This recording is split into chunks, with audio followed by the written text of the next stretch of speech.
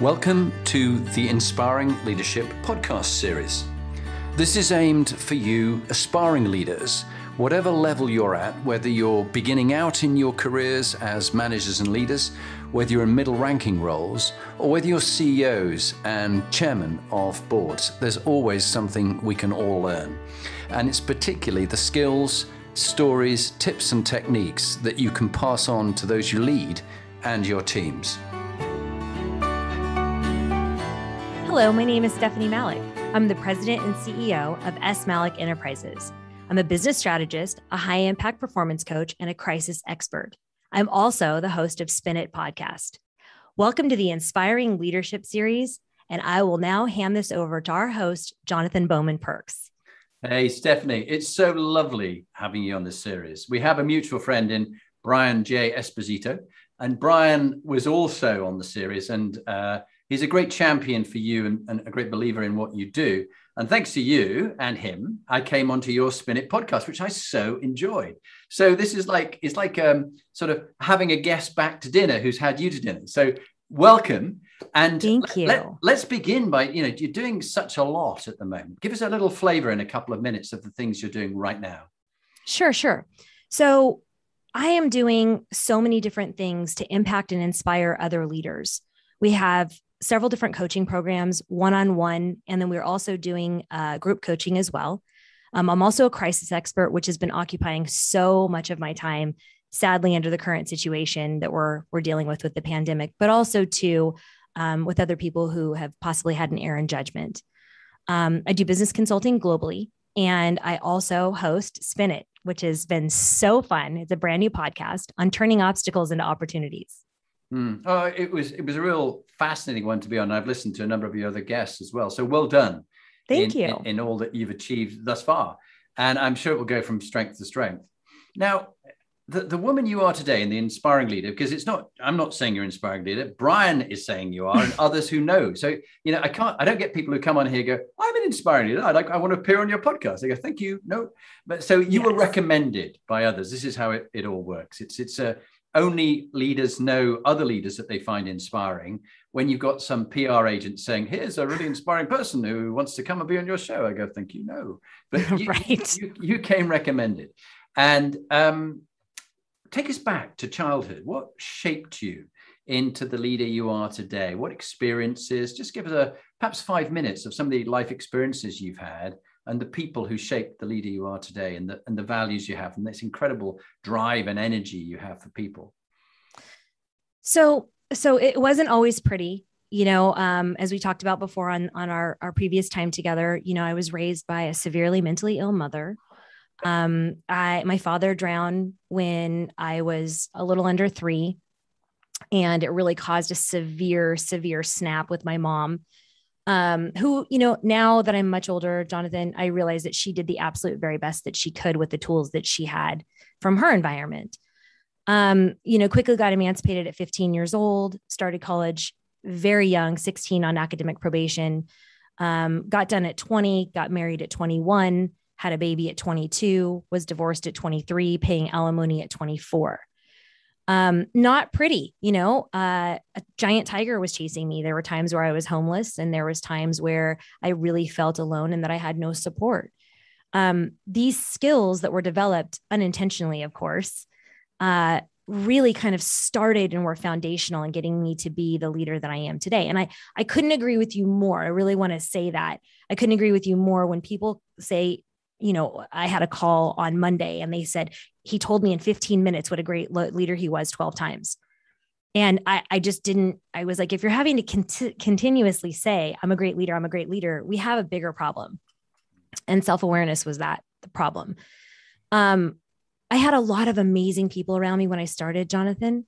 I started off in Silicon Valley, had major roles very, very young. No SEO, no LinkedIn, no Google AdWords, no any of those things to kind of actually help. Really just pure tenacity and a lot of people that believed in my work ethic. In 2002, I started my first consulting company. It went to a global consulting company in 22 global locations. And again, it was all about the teams. It was all about the people, all about the culture, all about asking really, really good questions. 5 years ago, I founded S. Malik Enterprises. I changed from kind of software SaaS integration consulting to more people and human consulting. Mm. Well, what a hell of a story, Stephanie. And I relate, of course, because with our mutual stories, you lost your father when you were 3. I lost my father when I was 3. And I found time and again with a number of leaders that I met, in fact, over history, a number of British prime ministers, for example, have lost a father, killed or died or whatever it might be, at a very early age. And there's something about, often we don't kind of realize it. We're trying to prove to someone who's not there anymore that we're good enough, trying to earn people's approval. And I often find that people who've, had just a simple life, they're often quite happy with a simple life. They're not driven by any demons. They're not the overactive, over-anxious overachievers that you and I are, trying to prove to people that we're good enough. And so there is something about this drive that comes from our childhood. And I don't think you don't need to be a great psychologist to know that. But it's just an interesting connection. So thank you for sharing that. What a really powerful story and backstory. And I think if we look at your highs and lows in your life, what would you say were your proudest moments so far? And what would be one of your darkest moments in work or in your personal life? And what did you learn from each of those two imposters, as Rudyard Kipling would say, and treat them just the same? Yeah. So, I mean, I have to say, I remember when I was younger, Jonathan, people would be like, oh, my kids. And I'd be like, oh my gosh, my proudest moment is definitely my children. And not, I could go on and on about this. I want to be respectful of time, not their academia, not their athleticism, not their accomplishments for, being high achievers, their kindness, their respect, their empathy, who they are as humans. I have, some would say instilled, I tell the truth, pounded into their heads and their souls, about being great leaders. And you do that through EQ, self-awareness, self-actualization, understanding where other people are. So not so much, I have 2 kids that are very average students, and I have 2 kids that excel and, are amazing in school, but they're all incredibly kind, incredibly empathetic. And they're my proudest accomplishments. For work, I would say structuring solid deals, making sure that everybody wins. It's a pretty proud moment that I can say I've structured over $1 billion in deals and never, ever written a bad deal. We all may not be happy at the same time, Jonathan, but we all end up being happy. Lastly, I would say my darkest moments, I think growing up with a parent with mental illness and not knowing and understanding so much about it is really, really hard. And I would say conversely, not knowing or remembering my father and then having so many people meet you. He died when he was 30, and people meet me and they're like, oh my gosh, you're exactly like him. Oh, wow, you're so much like him. It's such a hard thing. I struggle with the connection of thank you so much, but I don't really know how to feel it, if that makes sense. And that's really hard sometimes. Yeah. So many connections for me. I mean, I think the first one about children, I've got 2 children of my own who are 27, 28, and 26 and 29-year-old daughter and stepson. And I'm proud of all 4 of them for all their own reasons. But I think it's the moments, as you say, when they show great emotional intelligence or great wisdom. Yes. I remember one of my daughters, age 7, Daddy, how are you? And I go, I'm fine. And she goes, Daddy, are you really fine? And I go, well, actually, no, I'm a bit upset. Oh, Daddy, why are you upset? I go, goodness me, I'm being coached here. You're like, well, somebody lied to me at work. Okay, Daddy, what are you going to do about it?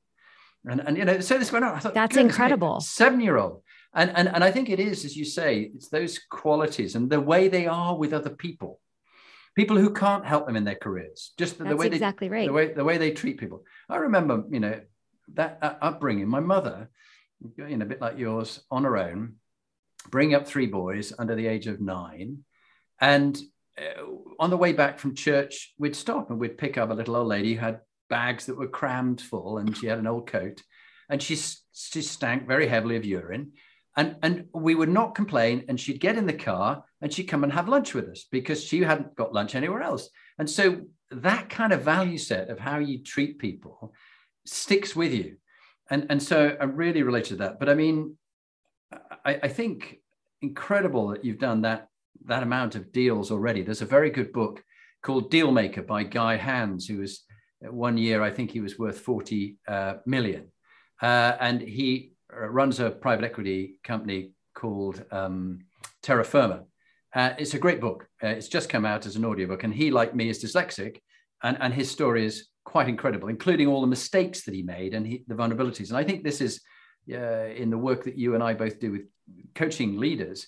It's when you can get them to be authentic and vulnerable and not tell you, I'm the greatest leader that ever walked the planet, but actually every day I make some mistakes and I'm learning from them. Thank you for both those. What bit of advice do you wish you had if you went back to the Future in your car and you've landed there in the DeLorean and you met Stephanie, age 16, what bit of advice would you give to do and to not do to the younger self? So that I feel like I need a whole new podcast for that.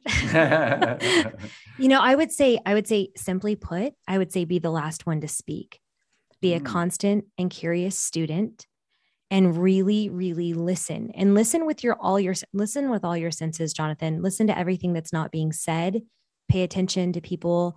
And if they're comfortable or not comfortable, make sure you're looking at their body language, make sure you're engaging by keeping eye contact. And ask provocative questions. Like that's what I would have done. I would have asked more questions. One of my biggest problems when I was younger is I always felt like I was operating from the back foot. I always felt not good enough. I always felt like I had to have a bunch of filler conversation. And the bottom line is I didn't make sense. And I was coming across so much younger than I actually was just to fit in. Some really great wisdom there. And I love one of the sort of 5 tips about listening. Listen to yourself first, level 1. Yes. Then listening to the context of what someone's saying. Listen to the content of what's being said. Listen to the unsaid. I think you've mentioned this before, what they're not saying, what's missing. And then finally listening for meaning. And it's a journey that you and I and all leaders have to keep working on every day. And when we're not present, everybody feels it instantly. Yes. You're just like, where are you? Because you're not here with me right now. Right. And I don't know about you, but I've got a wife who's a superb coach. She's much better than me, Lee. And there are moments when you drop your guard at home and you're not trying as hard because you've just finished a full day. And then you relax and you really have to try all the harder with the loved ones because it's so easy to think, oh, it's just family. But actually family matters even more to be present. Lovely comments. Thank you. So on to going around the Inspiring Leadership Compass, beginning with moral quotient, the true north. If you were to pick 3 values that you've brought up to live by or you've taught yourself that stand the test of time, what would be your 3 foundational values in the way you approach life and your work? I really have to think about this because it changes as I evolve. For me, I struggle with this, Jonathan, because I don't want to change my pillars. But as I become more acutely aware of my flaws and the things that I need to develop, these change for me. So people always say, be kind in everything that you do. But just like you just pointed out with family, that's harder to do. It's a great message. It's a great sign. Okay. But that's really hard to do. Like you said, when you've spent 10 or 12 hours coaching and being present for leaders or in a courtroom or in a settlement, it's very difficult to be kind in all you do. Be kind in all you do. Be honest and approachable. Be humble. And I would say the one that maybe people don't agree with a lot, say no if you're absolutely not the best person for the job. But when you refer in kindness. Set that person up for success and the person who might be taking on that individual. That individual is a human. And whether you're the best person for them or not, they deserve to have the best service. So refer in kindness. Oh, that is a whole series of really wonderful ones. I can go to each one of them, but the last one stuck in my mind when in my office in London, in the city of London, I had a chap who came in and I thought, here I am sitting here, a former British Army officer with a former Russian officer who's now working for a bulge bracket investment bank, making loads of money. And he was telling me about his bosses, and the bank will remain nameless for the following reasons, because he described them. And I went, it sounds like your 5 bosses are white collar psychopaths. And he goes, what qualities they have? So I've got my psychopath hunters list. So I had it. Yes. Here it is. I hand it to him and he goes, yes, exactly. Yes. He said, can you teach me? I said, no problem. I can teach you how to avoid these kind of people, how to get away from them, even leave an organization if they're like, no. He said, I want to be like them. I said, I think I'll have to refer you to somebody else, because this is not what I am prepared to do. It just completely contravenes.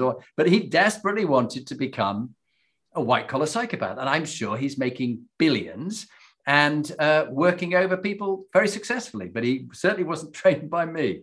PQ, meaning and purpose. This is Dharma, your calling, your vocation. Why, Stephanie, do you do what you do?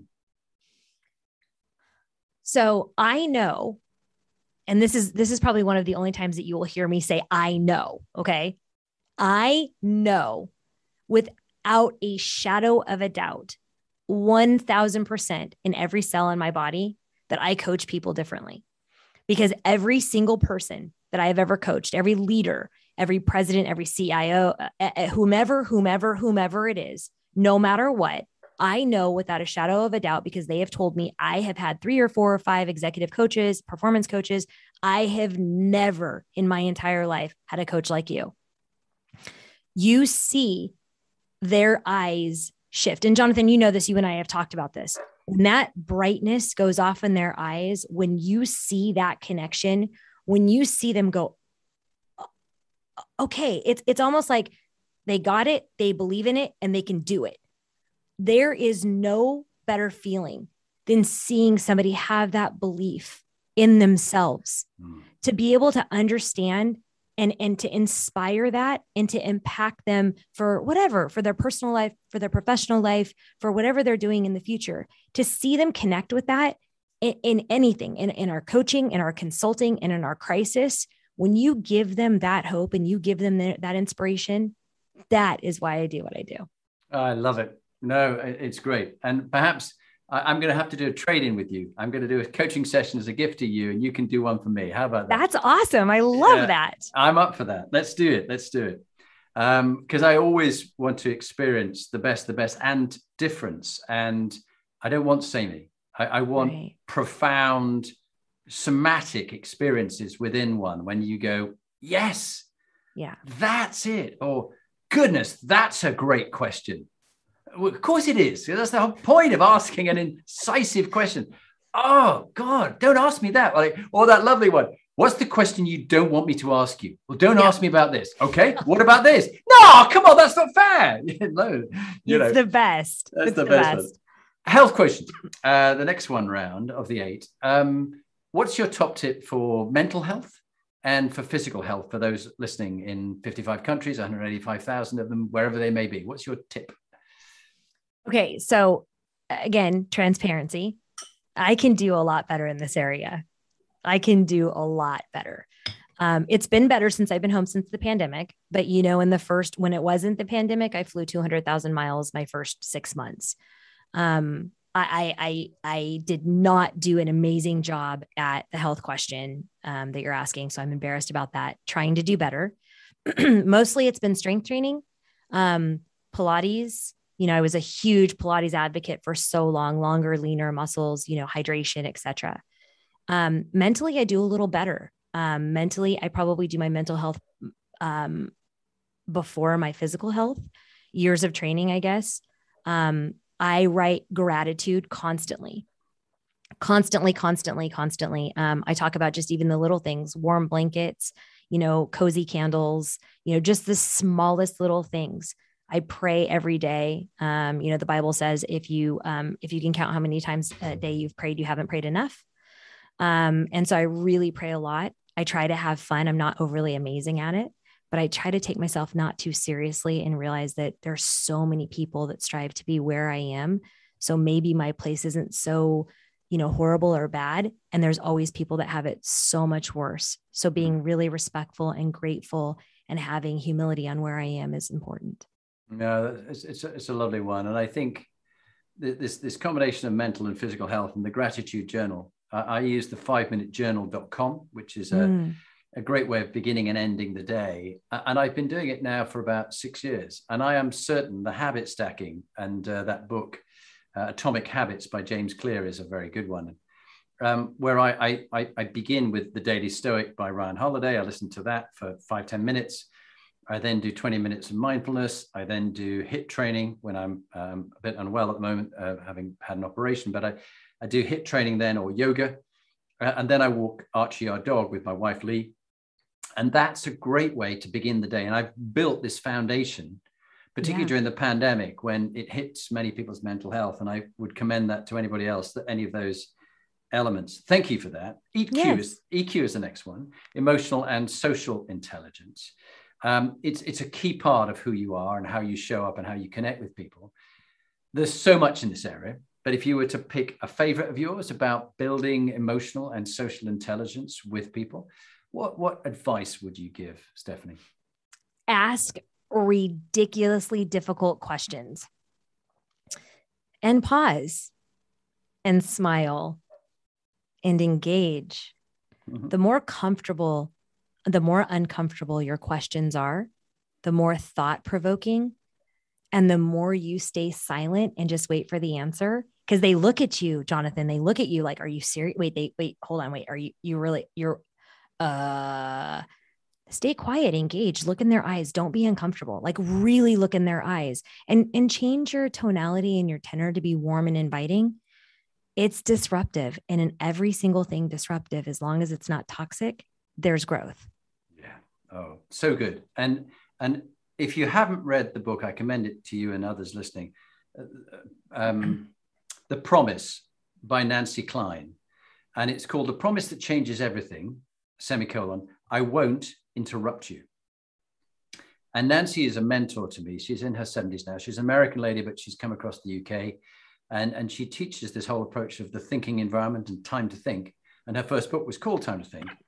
But she taught me more than anybody else the power of asking a question and then leaving the space and thinking, how far can they go in their thinking before I interrupt, I assault their thinking and try and think for them. And then how much further than that can they go in their thinking before I interrupt? And then, awful for the extrovert, how much further than that can they go in their thinking before I interrupt them? So all you say really resonates strongly for me. And I think that's incredibly powerful. Thank you. From EQ to CQ. So cultural intelligence quotient and diversity, equality, inclusion is such a key part these days. It was a nice afterthought, but it's now an essential component of what we do. What's your big learning about adapting to different perspectives, different cultures, different backgrounds, different orientation? What's your advice? So Jonathan, this is a very personal thing for me because I, obviously grew up in the Bay Area in the Silicon Valley. I'm first generation here on both sides. My mom was born in Portugal. My dad was born in the Middle East. My first language wasn't English. It was actually Portuguese. And I thought I really had it together. Like I really thought, I travel for cultural awareness. I travel for spiritual awareness. I'm not one of those people that go to a new country and go, speak English. I try to emerge into their culture. I don't like going into tourist locations. I really love to go into, the seediest and the shadiest. And that's where you find the real true culture and how people are living. For me, I'm going to tell you really quickly about a personal experience. I've always prided myself on, we don't see color. My kids grew up in Oakland. We have Black friends and Asian friends and Hispanic friends and European friends. And I have tons of friends that are interracially married. We don't see color. We just don't. We see you as a human and as a person. Well, I got really, really schooled on this. Now, I will say, being a constant and curious student, like you've heard me say, I always want to learn. I always want to change my perspective. When the George Floyd thing happened, I said, I don't get it. I don't understand. And I remember I said something and I said, I don't understand how people still see color in this country. And I offended a very, very dear friend of mine, a very well-educated, very amazing friend of mine. And I said, teach me. I need you to teach me. I want to do better. And he said, the problem is that you don't see color and you don't see what we've been through and what we've gone through. You don't see all the things that weren't open to us. You don't see all of the oppression. You don't see all of the pain and the hurt. You don't see the lack of opportunity. And he went on. I mean, Jonathan, I promise you, I don't think I actually spoke for 12 minutes. And at the end of the time, I just started crying. I missed so much for so long. And I had done a disservice to so many of all of my friends that were people of color. And I stopped right then. I did notice color and I did honor color and I did really focus on what they had been through. And so I think being totally curious and being constant in asking these questions and being really engaging and caring when you're looking at somebody asking those questions, so they don't feel like you're just kind of blowing them off, but they really feel like it matters to you and you want to make a difference. Yeah. Oh, very powerful. Very powerful. And I think of my time when I went age 19 to Sandhurst, the military academy. Mm-hmm. And in my platoon of 30, let's say 24 were white British people becoming officers. Yeah. But 6 were from overseas countries. Errol was from Jamaica. Jeffrey was from Barbados. Anwar was from Jordan. Mr. Belengi was from Zaire. And Himalaya Tapa was from Nepal. And there was one other just gone out of my mind. They're now still 42 years later, my best friends. But many of the other fellow officer cadets were very superior about them just being overseas students and things like that. And I think I put it down to my mother and the way she brought us up. And so when I got married to Lee 6 years ago, we got married in Jamaica and Errol was my best man. And we just remained such close friends. But I think you're so right that we don't know. I mean, I read, the autobiography of Malcolm X and it's like, whoa. And just friends of mine of color have just having to educate me because I just don't see certain things. And so I've got a long journey to go, really conscious of that. Thank you. Very powerful. That takes us on nicely to resilience, RQ. You've had some successes, you've had some setbacks. What would be a top tip you'd give about resilience against adversity and how you've learned from that? I think that people need to study resiliency. I think they have to understand what giving up is and what pivoting is. I mean, look, Jonathan, when I started this company, I had 400 applications in 60 days. And I was just so excited and flying absolutely high. I was like, I'm finally going to be able to do what I'm so passionate about. And then I got a non-compete and 400 applications went completely away. And not only that, I had spent so many years, 17 years with my consulting firm to get a non-compete from everything you've built. And then to start that way. So that's how I started. And then I started asking for referrals and then we were flying high again. And then the pandemic happened. So pivoting, not quitting, resilience, tenacity, having an amazing attitude, making sure that you give way more than you get. I was recently counseled by a really good friend who said, Stephanie, your childhood was not good, but it was foundational for who you have become, but you never have arrived. You have always said, I'm still learning. I have to keep learning because if I don't learn, then I'm not going to be able to impact and inspire others. Oh, you never have arrived and you're always learning. That resonated with me. I said to you before the show that I've been probably in the most agony and pain I've ever been in my 60 years when I was in the last 3 weeks in hospital. And it was during that time that I referred to, firstly, John Kabat-Zinn, the full catastrophe and mindfulness-based stress reduction, which helped me get through the pain, which the Oromorph and the morphine and everything else couldn't help me with. Oh.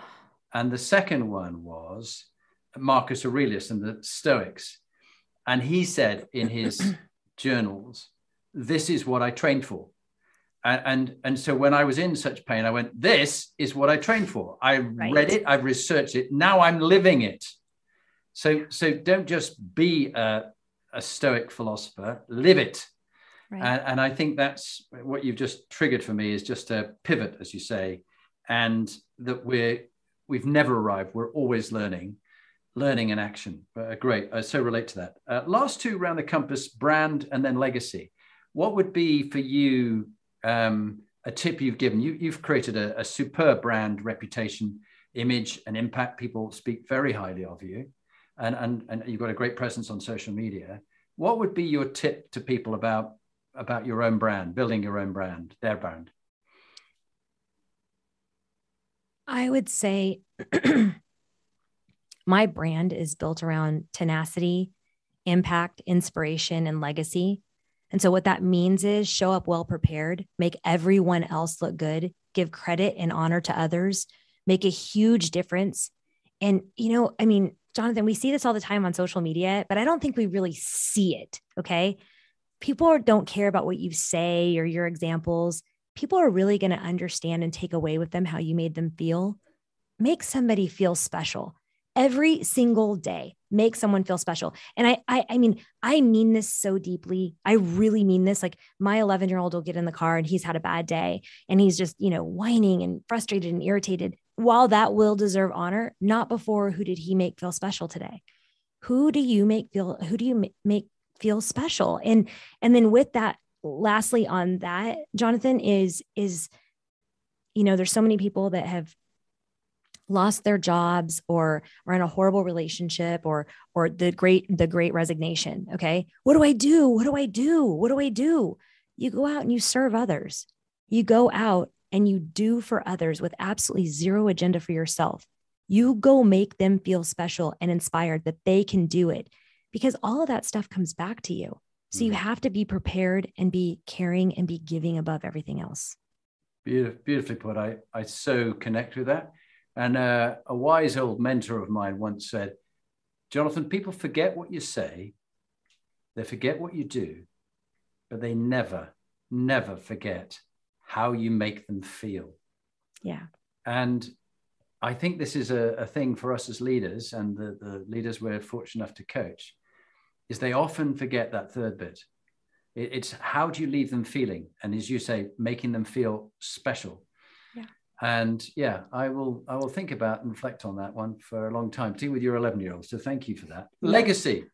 Yes. The last around the compass before we go into teams and a book and then your top tip. What would you like your legacy to be when you finally croak it and you're pushing up the daisies? The only certainty I can guarantee you, Stephanie, is you will die. And I say this as a brother, Graham, who sadly in January got stabbed and almost died. They did 3 operations on him in 24 hours to save his life. And he just made it through by the skill of an incredible surgeon, Adam Brooks, who ironically operated on me 3 weeks ago. So the connection was just deeply moving to meet the man who saved my brother. But Graham said to me, look, Jonathan, I will live for now, but our brother David has got cancer and he is dying, and he died 2 months ago. So the certainty we have is we are all going to die. We shouldn't say we've passed on or we're moving on. We are going to die. Don't avoid it. Death should not be a topic we skirt around. It's the only thing in life that's certainty is death. So when you're going to be pushing up the daisies and you've died, what would you like people to consider as your legacy, the thing you've left behind? First of all, there's got to be no daisies because I'm going to be in a mausoleum. And there's going to be no daisies because I prefer roses and stargazers, just so we're clear. Moving on from there, the legacy is really easy. I go back to my kids. I want them to feel so loved and respected. They can feel that I was disappointed. They can feel that I was sad. Their behaviors made me sad, but they never closed their eyes into sleep and know that I didn't love them with every single thing that I had. I want my husband to feel honored, and I want him to be, feel special in everything that I did and honored and respected. And I want my clients to feel like they were believed in and they were inspired and that I didn't stop and I met them where they were and I worked as hard as they did. Ultimately, Jonathan, I left the world a better place than when I found it. Mm. Now, here's a surprise question. Yes. What was it about your husband when you met him that made you fall in love with him? He's a stalker. That's what it was. So that's actually a really funny question. We actually got truly, we got parent trapped. Our kids were playing on the same soccer field and they came up with a gigantic plan. We were living in Arizona at the time. My husband was living in San Francisco, and they essentially came up with a plan to both get sick at the same time. And so they were over on a play date, and my husband called me and he's like, I don't know what's going on. By the way, I'd met him once.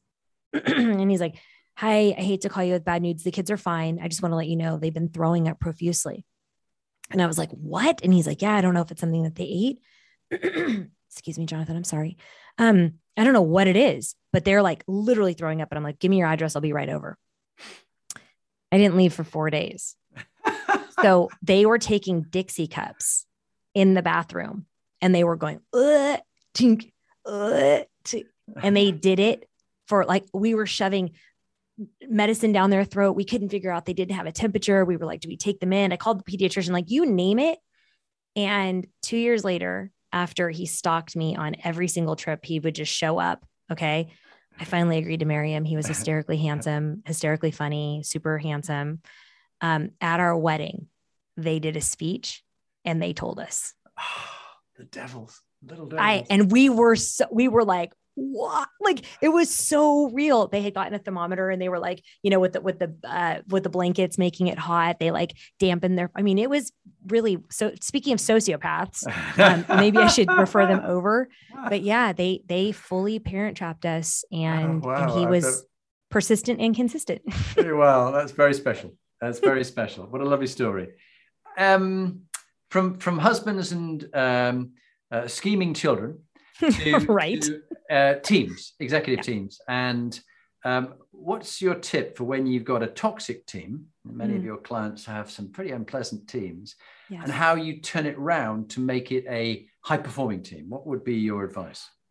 So my advice comes, I'm going to start from the end. Okay. Toxic people mess up, fess up, clean up, be honest.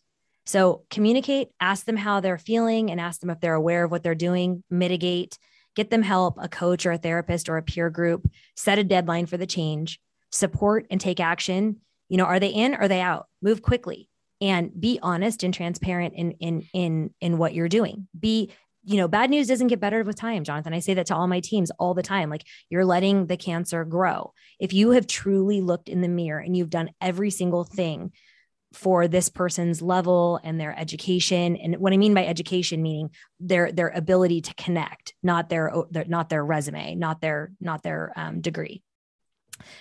But what I will say is, here's what I will say. All of this can be avoided if we interview differently. So throw the resume out the window. Have a conversation. Look at that person in the eyes. Ask them hard questions. Talk to them. Do a walk and talk. Find out what's important to them. What are they trying to build in their career? You know, attitude outweighs school or high-end tech anytime for me. What you're willing to do and what you're willing to learn, that makes me want to invest in you. Skip the resume. Don't even look at it. If they can't talk about what's in their resume, they shouldn't be there for an interview in the first place. So I always say, interview differently, interview for attitude. And then if there is a toxic situation, mess up, fess up, clean up, and do it quickly. I love that. You have some great sayings and which capture a richness which is way beyond that. And I do think that, you know, knowledge, skills, and attitude is what people look at when they're hiring. Yeah. But as you've said so correctly, attitude is the only one you can't train. If their attitude stinks, it's never going to get better with time. And one CEO said to me, what is it you know now about that person that you'll find out in a year's time? I said, I know now they'll never make it. So he said, why are you waiting a year to get rid of them? Help them find their happiness elsewhere. Very few of these get well programs help the person get well because their attitude is fundamentally wrong. They're just not the right fit for the organization. Their attitude defines their altitude. And with a stinking attitude, they will ground the belly of their aircraft in the Hudson River very quickly. Great wisdom. Let's go on to books. You clearly read a lot. You want to help your clients, and you want to continually learn and grow. If you were to pick a couple of books, which would you pick, and what is it about them that is worth other people listening to them or reading them?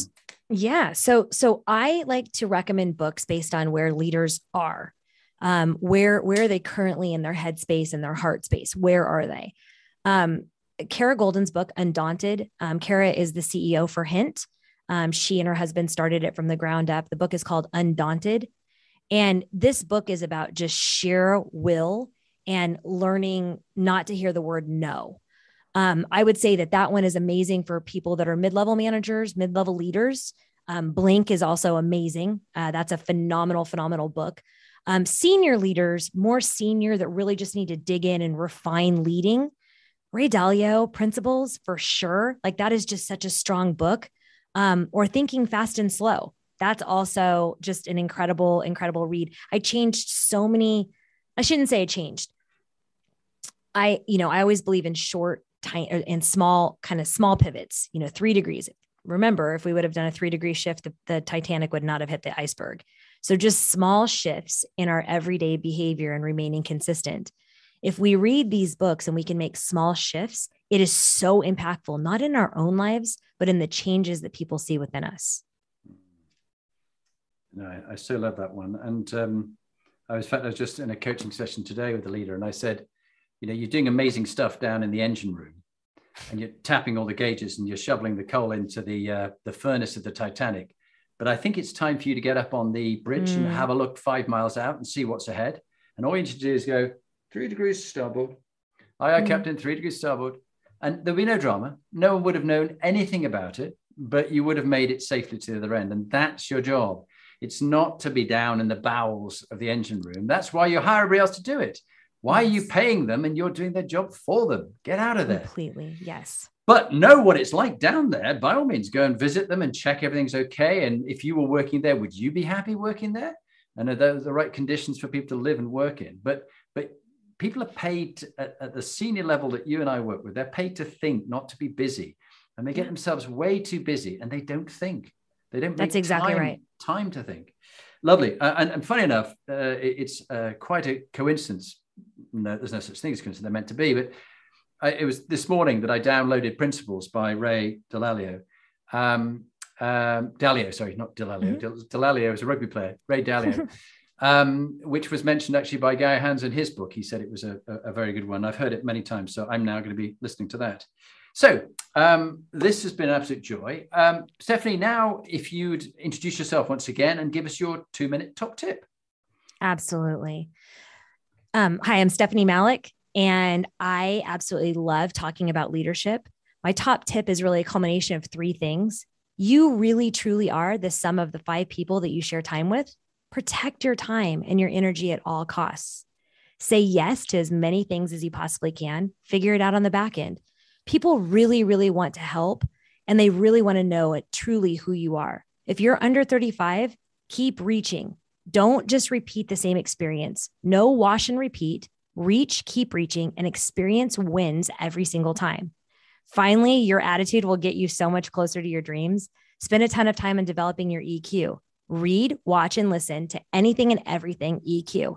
Self-awareness and all of the humility and empathy, all of the grace and the connection that we develop as leaders, that will impact so many more people than your actual day-to-day tasks and your overall, busy work, as you just said, Jonathan.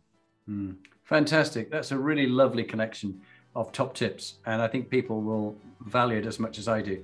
Stephanie Malik, it has been an absolute joy having you on the series. It was great being on your podcast, Spin It. I wish you every success in the work we do with leaders. And I'm looking forward to our co-coaching in the future. Thank you, Stephanie. That sounds so exciting. Thank you so much for having me. I appreciate it.